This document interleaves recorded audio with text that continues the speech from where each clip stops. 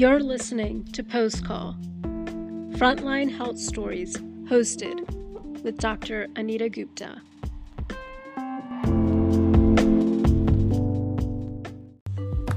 We'll be featuring a discussion with Dr. Sadell Ross, who's a triple board certified anesthesiologist, pain doctor, and palliative care physician. She currently practices in New Jersey's Veteran Affairs healthcare system and is an award-winning, classically trained vocalist. She incorporates music into her medical practice as a way of providing comfort to her patients who are battling life-threatening illnesses, as well as patients who are at end of life. She's a creator and host of the podcast series entitled Prescriptions in Song. Dr. Ross highlights evidence in the medical literature that lends support to the therapeutic effect of music, and she features guests on her podcast who have dedicated their lives to promoting its healing power through music. So I am so interested in the power of music, personally and professionally, particularly in the treatment of pain. And as you and I both know, we've treated so many patients over the years in Philadelphia on the front lines that have chronic intractable pain. And as a patient and someone that has experienced severe pain in my life, I have recognized the power of music in medicine. But I also know that there's skeptics out there that recognize that is it real? Is it something that can potentially help individuals heal? So knowing that you are leading this effort as music, as a healing power, and someone that understands science and evidence and has worked at University of Pennsylvania and currently in New Jersey as a triple board certified physician in pain and anesthesia and palliative care, I would love to hear your thoughts on your work and how you're incorporating music in healing. Sure. Well, thank you again for the opportunity to share the work that I do. I think the best way for me to start is by giving some anecdotes, right? Anecdotal evidence. This is generally how things start in medicine as we try to figure out what works and what doesn't work. I'll talk about the work that I've been doing in the setting of COVID-19. This is the reality in which we live right now.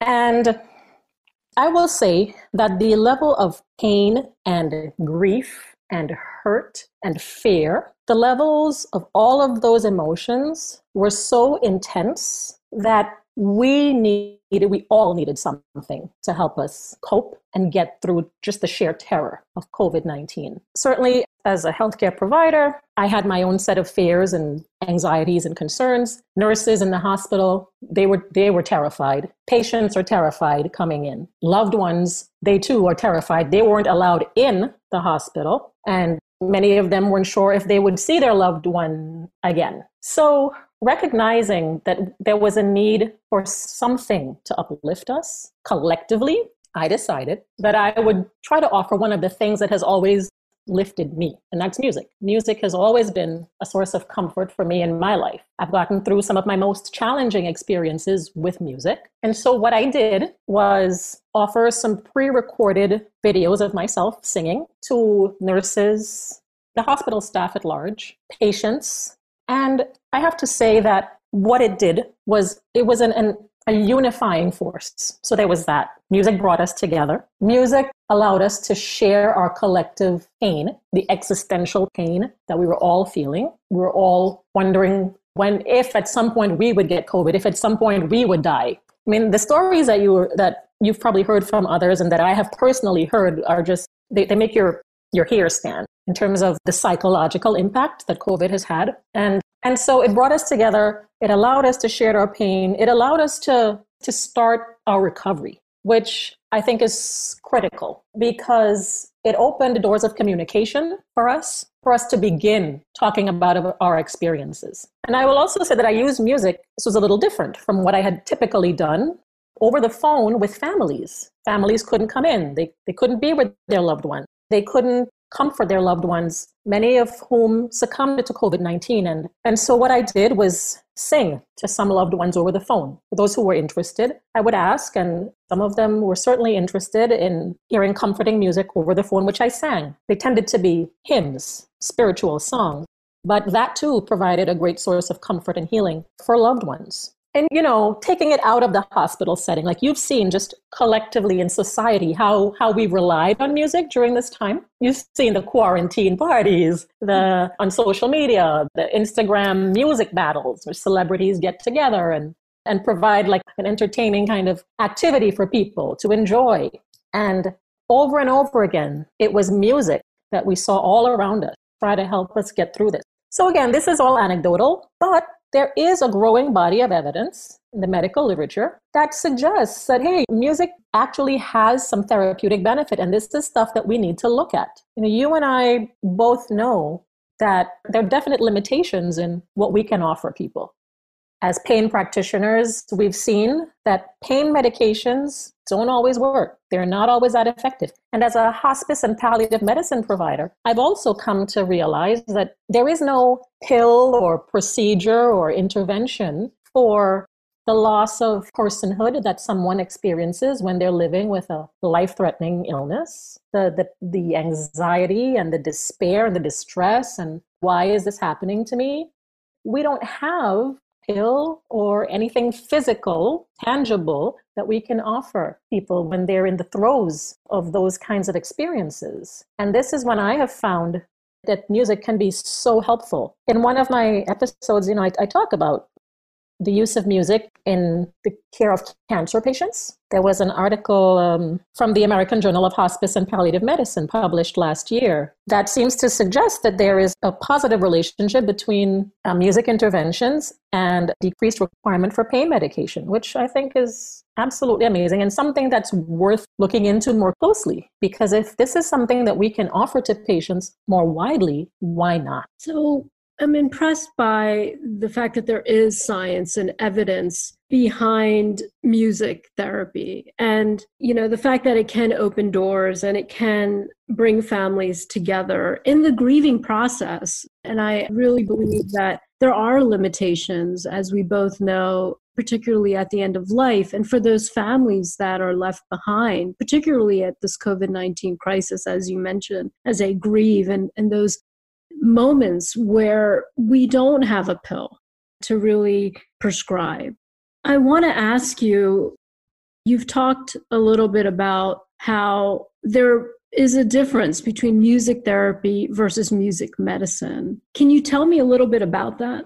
Sure. So I will say that what I offer to patients, staff, loved ones is music medicine. It's been said, and I understand that music therapy in its official sense is offered by music therapists. So people who've been trained in this discipline to use music to guide therapy and treatment during the course of someone's illness. Now, the reality is that not every hospital setting, every healing space, every clinical environment has access to a music therapist. In fact, I know one big hospital system that doesn't have music therapy available, official music therapy. Hospital budgets, there are all kinds of constraints. And the truth is, this is not something that some healthcare systems budget for. But I would like to say that music medicine can then perhaps help to fill that void, because I'm certainly not a trained music therapist, but I've been incorporating music into my practice of medicine, and I certainly see the benefit of it. So I would encourage others who have a similar interest to offer that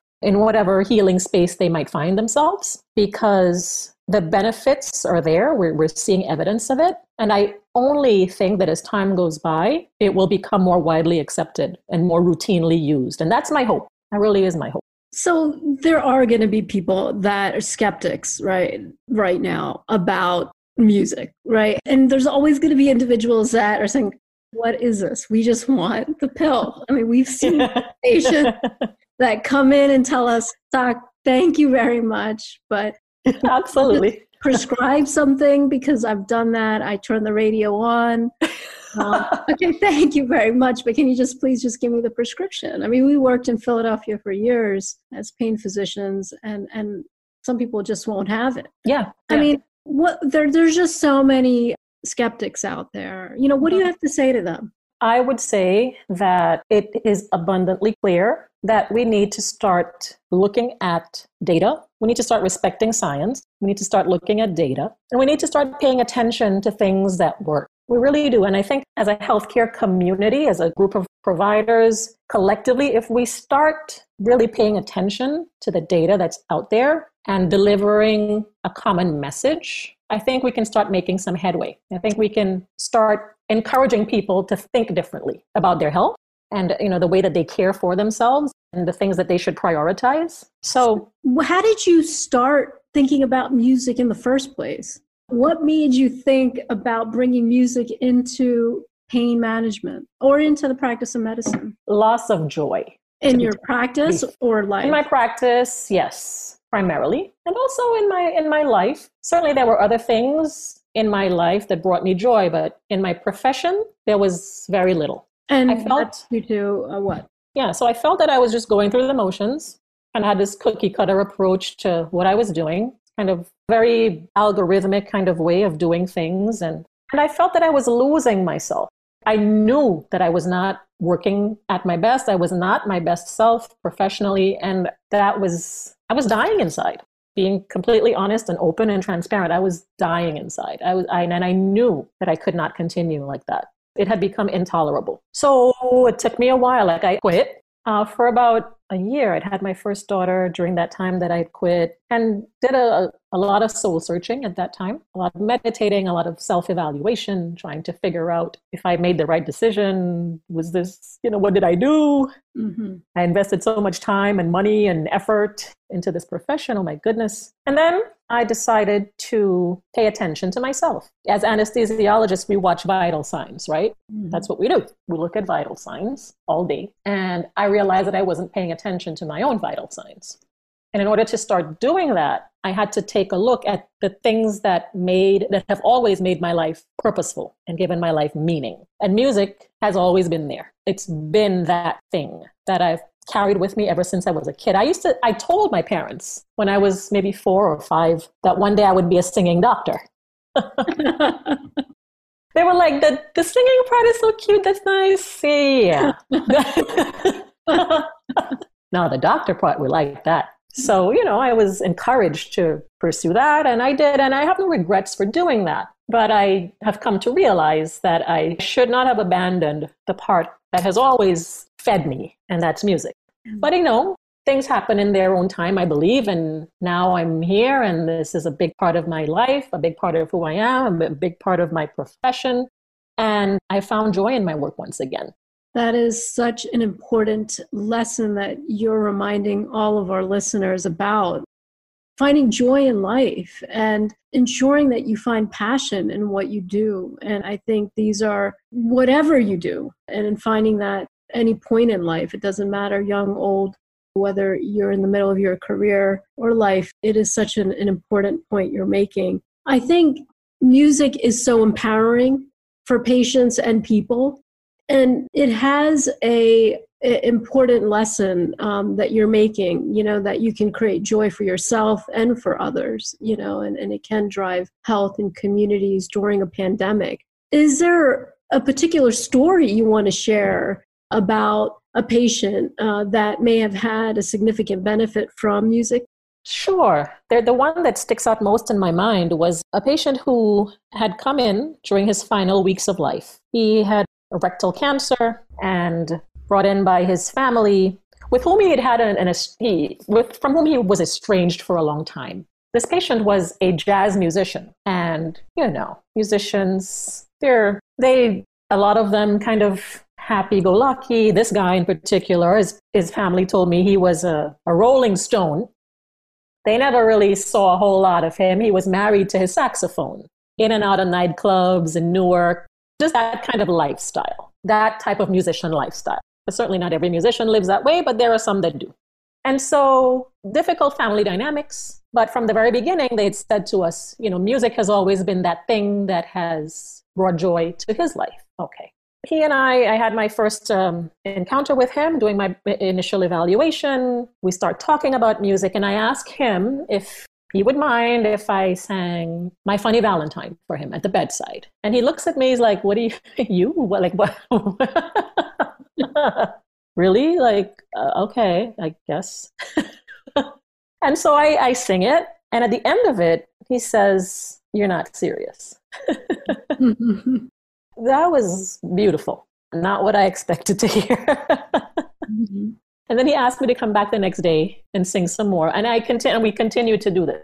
Now, the way things are set up at our hospital, our hospice unit is actually not in the acute care facility where I'm based. We have a separate hospice unit elsewhere with a separate hospice team. So he eventually got transferred there. He had told me before he left that his dying wish was to have a bedside jam session.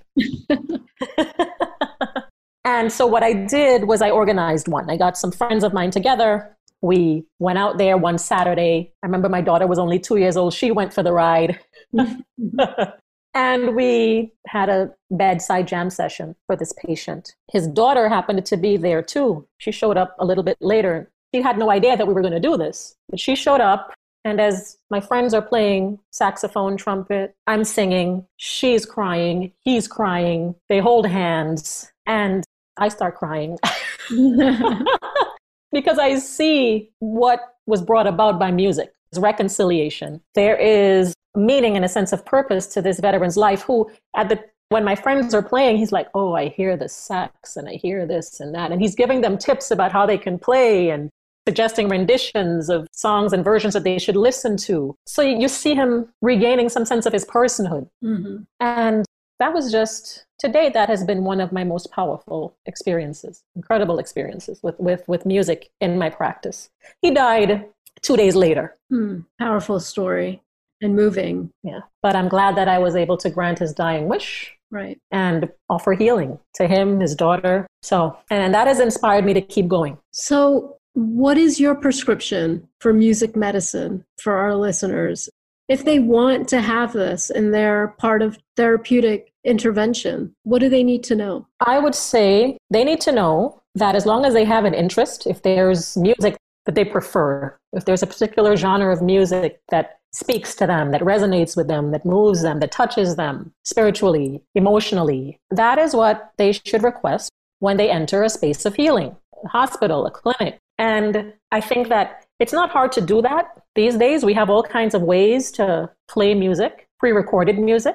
But I would encourage people to make the request. Because again, as I said earlier, a music therapist is not always available. But if music has been something that has been a big part of someone's life and has been meaningful to them and can help them in their healing journey, it really should be incorporated. And we can find ways to do that. COVID-19 has certainly made it very clear to us that we can use technology in the healthcare setting in ways that we hadn't done before and in ways that we hadn't even thought possible.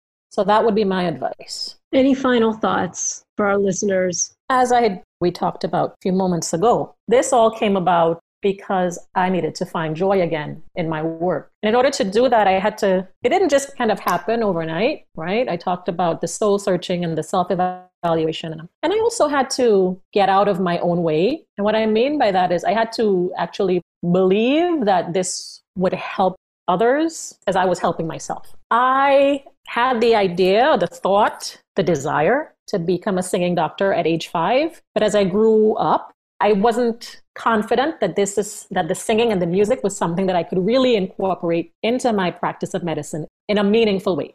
I've always sung in choirs in my school. I represented my school as solo vocalist in competitions, but I didn't feel that I had the qualifications to do that as a physician. Nobody knew me as a vocalist. Everybody knew me as a physician, and that's how I defined myself also for many years. So it took a shift it was a seismic shift really in how I viewed myself, how I identified myself, because I had to gain the confidence to do this work. And I realize now that I was the one holding myself back with all the negative self-chatter and all the noise. Oh, you're not good enough. Who's going to take you seriously?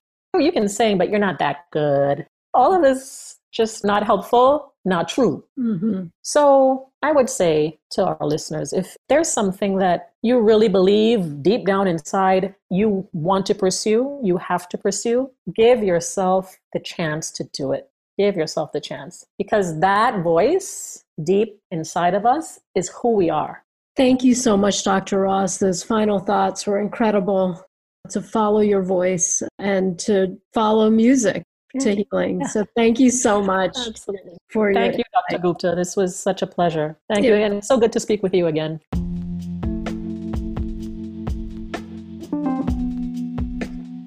Thank you for joining Postcall. Frontline Health Stories Impacting Society Today, hosted by Dr. Anita Gupta.